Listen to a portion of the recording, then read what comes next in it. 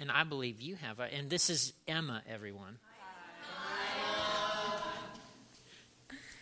Okay, the first reading for today is from Luke 2, verses 8 through 20. It says, "Now there were in the same country shepherds living out in the fields, keeping watch over their flock by night. And behold, an angel of the Lord stood before them, and the glory of the Lord shone around them, and they were greatly afraid. Then the angel said to them, 'Do not be afraid, for behold, I bring you good tidings of great joy, which will be to all people. For there is born to you this day in the city of David a Savior, who is Christ the Lord. And this will be the sign to you. You will find a babe wrapped in swaddling clothes and lying in a manger.' And suddenly there was with the angel a multitude of the heavenly host, praising God and saying, 'Glory to God in the highest, and on earth peace, goodwill toward men.' So it was, when the angels had gone away from them into heaven, that the shepherds said to one another, 'Let us now go to Bethlehem and see this thing that has come to pass, which the Lord has made known to us.' And they came with haste and found Mary and Joseph and the babe lying in a manger. Now when they had seen him, they made widely known the saying which was told them concerning this child. And all those who heard it marveled at those things which were told them by the shepherds. But Mary kept all these things and pondered them in her heart. Then the shepherds returned, glorifying and praising God for all the things that they had heard and seen as it was told them." And the second reading is from Isaiah 35, 1 through 10. "The wilderness and the wasteland shall be glad for them, and the desert shall rejoice and blossom as the rose. It shall blossom abundantly and rejoice, even with joy and singing. The glory of Lebanon shall be given to it, the excellence of Carmel and Sharon. They shall see the glory of the Lord, the excellency of our God. Strengthen the weak hands and make firm the feeble knees. Say to those who are fearful-hearted, 'Be strong, do not fear. Behold, your God will come with vengeance. With the recompense of God, he will come and save you. Then the eyes of the blind shall be opened, and the ears of the deaf shall be unstopped. Then the lame shall leap like a deer, and the tongue of the dumb sing. For waters shall burst forth in the wilderness and streams in the desert. The parched ground shall become a pool, and the thirsty land springs of water. In the habitation of jackals where each lay, there shall be grass with reeds and rushes. A highway shall be there, and a road, and it shall be called the highway of holiness. The unclean shall not pass over it, but it shall be for others. Whoever walks the road, although a fool, shall not go astray. No lion shall be there, nor shall any ravenous beast go up on it. It shall not be found there, but the redeemed shall walk there. And the ransom of the Lord shall return and come to Zion with singing, with everlasting joy on their heads. They shall obtain joy and gladness, and sorrow and sighing shall flee away."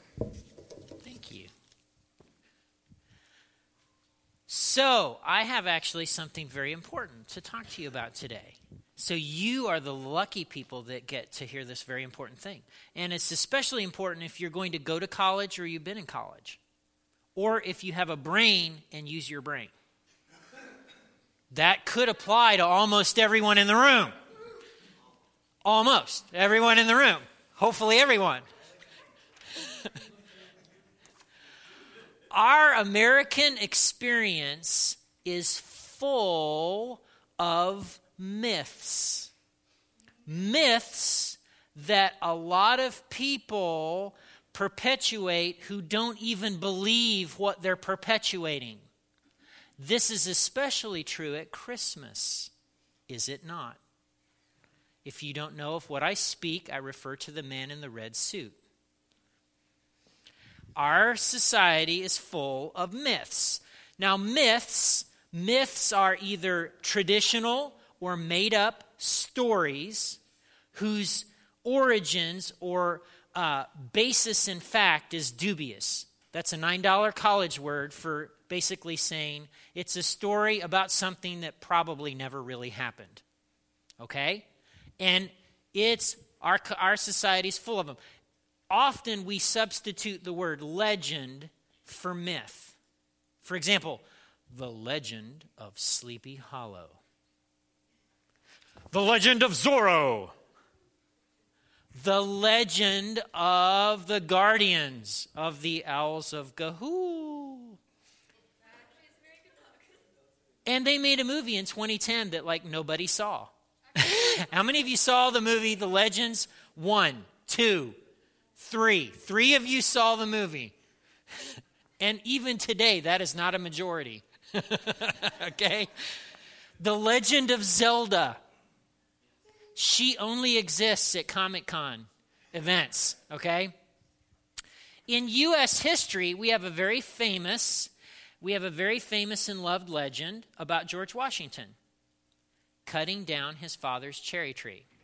So the legend goes that when George Washington was 6 years old, he was given a hatchet, and as any 6-year-old boy would do, who was given a hatchet, he started hacking everything. He hacked the books. He hacked the table. He went outside and he hacked and cut down his father's prized cherry tree. And when his dad confronted poor little George, George said, "What?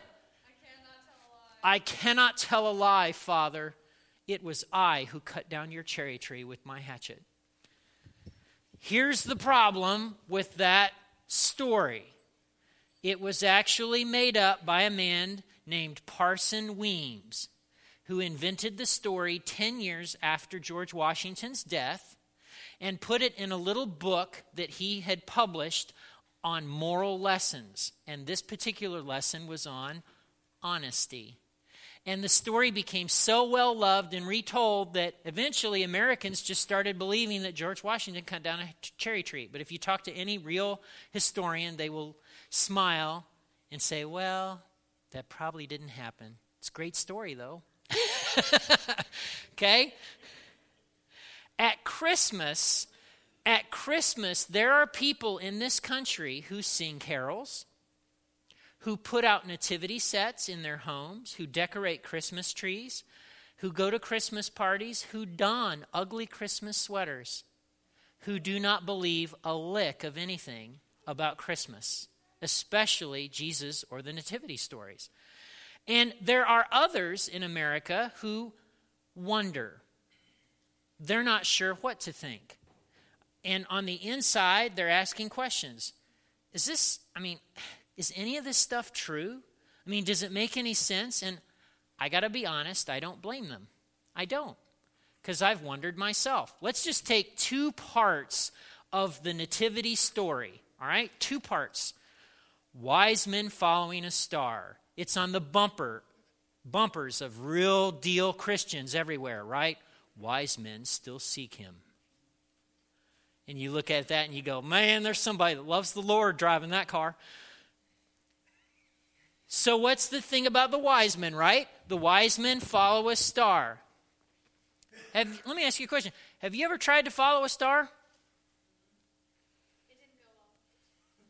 I grew up in Indiana where at a time when there was nothing to do, and when the sun set, there was really nothing to do but literally look up in the sky and watch the stars move. I've got news for you in case you believe the earth is flat. It's not. We're on a spinning ball. It rotates on its axis, and the billions of stars, our field of view, follows a similar predictive path each and every night. There's not one star going one direction while the rest of the star field goes another direction. It doesn't work that way. Have you ever wondered how that worked? Or born of a virgin. I've been married now 24 years. I know where babies come from. I do not need a book. I do not need diagrams. I know. How does that work? So, there are real, honest questions. And if you've been to college or are going to go to college, places like Berea, Transylvania, the University of Kentucky, God forbid, Ohio State University. Oh, fine. The Ohio State University. It only has a definite article because of the marching band. Or Harvard or some other place that you really can't afford anyway. You're going to go in a class and some well-intentioned professor who is just out to debunk anything that you believed in the faith is going to start talking about these other things from history that feature stars and virgin births. Did you know, for example, that Augustus Caesar, years after he was born, years after he died, it became part of the legend of Caesar that a star appeared announcing his birth. Some Caesar's people fans of the Caesar cult came up with a story that he was born of a virgin. You'll hear that stuff in college and you'll go, oh, I've heard that before of someone else. And you'll think, oh my goodness, because they're similar, oh, you'll panic. Now, one little caveat about Caesar and Jesus, a.k.a. Andy Stanley and Dr. Julius Scott, the stories about Caesar circulated well after he was famous and well after all the people who had anything to do with Caesar and his birth were long gone and dead. A good number of the stories and accounts about Jesus' birth were cemented long before anybody knew Jesus would become somebody. At the time, it was just this little sect of Judaism that kept getting kicked around and persecuted and bumped here and there. And the other thing is, these stories circulated at a time when some of the key players, like Mary, for example, were still around. I'm going to go out on a limb and I'm going to say, if people were circulating this stuff about the virgin birth and I were Mary, and that wasn't the case, I'm pretty sure that I would have the attitude of, hey, I think it's awesome that you think Jesus is all that, and trust me, I think he's somebody, but I just got to tell you, I was there. Let me explain how this went down. And so this is a little caveat. But if you've ever wondered whether the stuff about Jesus' birth is more legend than fact, today is for you. Today's for you. We're going to look at the very first 4 verses of the Gospel of Luke. And these verses tell us something very important about the Gospel of Luke, and especially about the birth narratives. And so if you'll put up my bottom line today, it's real simple. If you get nothing else out of today, I want you to get this. It's okay to wonder, but there's good reason to hope. And it will appear magically behind me at some point with a sneeze. Achoo! It's okay to wonder, but there's good reason to hope. So if you brought a Bible, we're going to be in Luke chapter 1, verses 1 through 4. Luke 1, 1 through 4. Luke was written in the 1st century. I think it was written in the 60s, somewhere in there. Some scholars think it was written as late as 72 or 75 AD, but that's roughly when it was kind of written down. 60s, 70s, okay? It's called a gospel, and a gospel is simply an account of the life of Jesus. There are several gospels. We have 4 of them in our Bible, Matthew, Mark, Luke, and John. There are actually other gospels, believe it or not, the Gospel of Thomas, the Gospel of Peter. There are a number of things that didn't make it into the Bible because in the opinion of people of that time and shortly after that time, it didn't pass the muster test of credibility.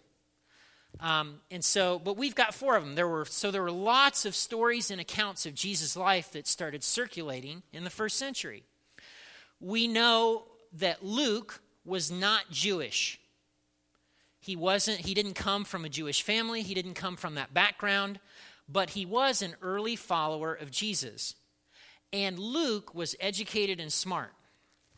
Some people think he was a doctor. That's because of a reference about him in Colossians. But I know he was smart because I know a little bit about Greek. Okay, so I took Greek 20-some years ago from Dr. Hawthorne. I love him. He was awesome. He would basically, anytime he was quoting scripture in the Greek or any other translation, he would do it from memory. And then when he wanted to share his feelings with you, he would read from a 3x5 card. It was so adorable. Because I could identify like so. Okay, so today, 20-some years later, having not really kept up with my Greek, I can open the Gospel of John and I can read it. 1st, 2nd, and 3rd John, I can walk through that like no problem. Luke, I need my dictionary, my linguistic key. I need like 5 other things because he uses big, hard words and declensions that aren't supposed to exist. And it's overwhelming. The guy was smart. He used words like poemic. I mean, who says that ever? Okay? Nobody. Right? So Luke was a smart guy, and he's writing to this man named Theophilus, who was a friend of his and also a follower of Jesus. Theophilus lived at a time when lots of stories about Jesus were circulating. And Theophilus is wanting to know, hey, Luke, did this happen or did this not happen? I mean, and I've heard some people say this about Jesus is that how it went down or did it go down differently? Like, I want to know what really took place. How did this thing play out? And so Luke pens this gospel for his friend and others. And that's where we're going to be. Luke chapter 1, verses 1 through 4. Many people, he says, have set out to write accounts about the events that have been fulfilled among us. They used the eyewitness reports circulating among us from the early disciples. Having carefully investigated everything from the beginning, I have also decided to write a careful account for you, most honorable Theophilus, so you can be certain of the truth of everything you were taught. Now, in this section are a couple of those hard Greek words. I know. Diegesis, an oral or written narrative. When I got out my little linguistic key that I had to use because I was like, what is diegesis? I don't remember that word. This is what my key said. A narrative that has been verified or is well witnessed. So that's what he's penning here. Another word that he uses in this string of phrases is literally set one's hand to. And that's this phrase here, having carefully investigated everything from the beginning. Epikerison. And it has the implied part that he's using written sources. So some of the things that he's using here have already been written down. So Luke's sources are rooted in something. Notice this word here. That's important, isn't it? Eyewitnesses. I mean, he could have used any kind of word to describe what he's doing to write this gospel, and he chooses that word, eyewitnesses. And he says these are eyewitnesses who are, they used the eyewitness reports circulating among us from the early disciples. There's a word that doesn't appear in this translation that has to do with they were servants of the word. In other words, these weren't people who just saw what happened. Because of what they saw, they actually believed. And so for Luke, they come from those two places. There's 4 things that I want you to get from these 4 verses. And I've actually got some slides to kind of draw this out. The first thing I want you to get is this investigated phrase, having carefully investigated. All right, 4 things from 4 verses. Luke investigated the story. He investigated the story.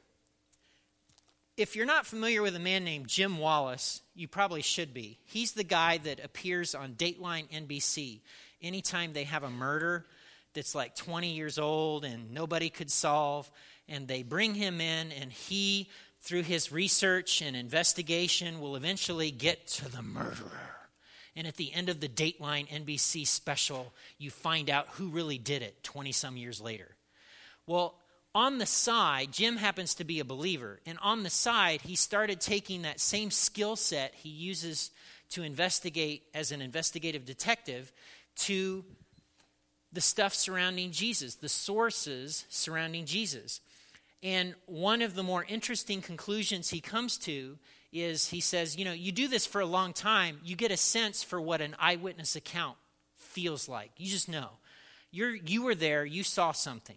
He says, the one thing I learned quick is that there are variances. They don't always line up perfectly because that's how people are. That's how eyewitness accounts play out. He says, when I go to a murder investigation and I find 10 people and they all tell me exactly the same thing, I know something's wrong.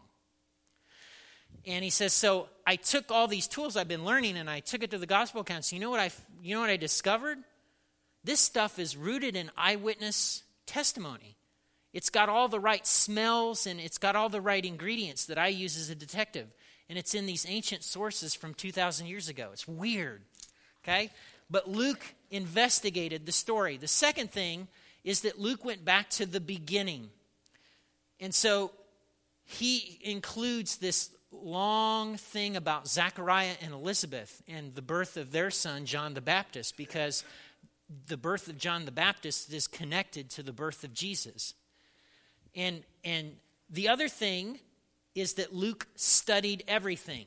And that's the third point. Luke studied everything. So any source, any story, anything that was circulating, He put his hand to it. He kicked it around. He investigated. Is this really, did this happen? Did this happen this way? What do these other people say? What does John say? How do I access this? A number of historians believe that Luke might have had the opportunity to even question Mary, who might have still been living, right?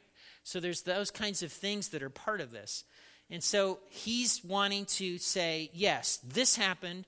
This is credible. You need to know that. And in his gospel, roughly 30% of what you read in his gospel, you won't find in the others. Because in his mind, here's some things that really happened that no one else is highlighting. Theophilus, you need to know Jesus did this. Jesus said this, roughly this way. I want you to know this is really important. And then the last thing is that Luke worked carefully. Because he wants Theophilus, it's at the end of this 4 verses, I want you to be certain of the truth of everything you were taught. Let me ask you a question. Does that to you sound like the stuff, the circumstances of myth and legend? These words here, investigated, beginning, everything, carefully. Is that the kind of stuff that typically results in the legend of Zorro?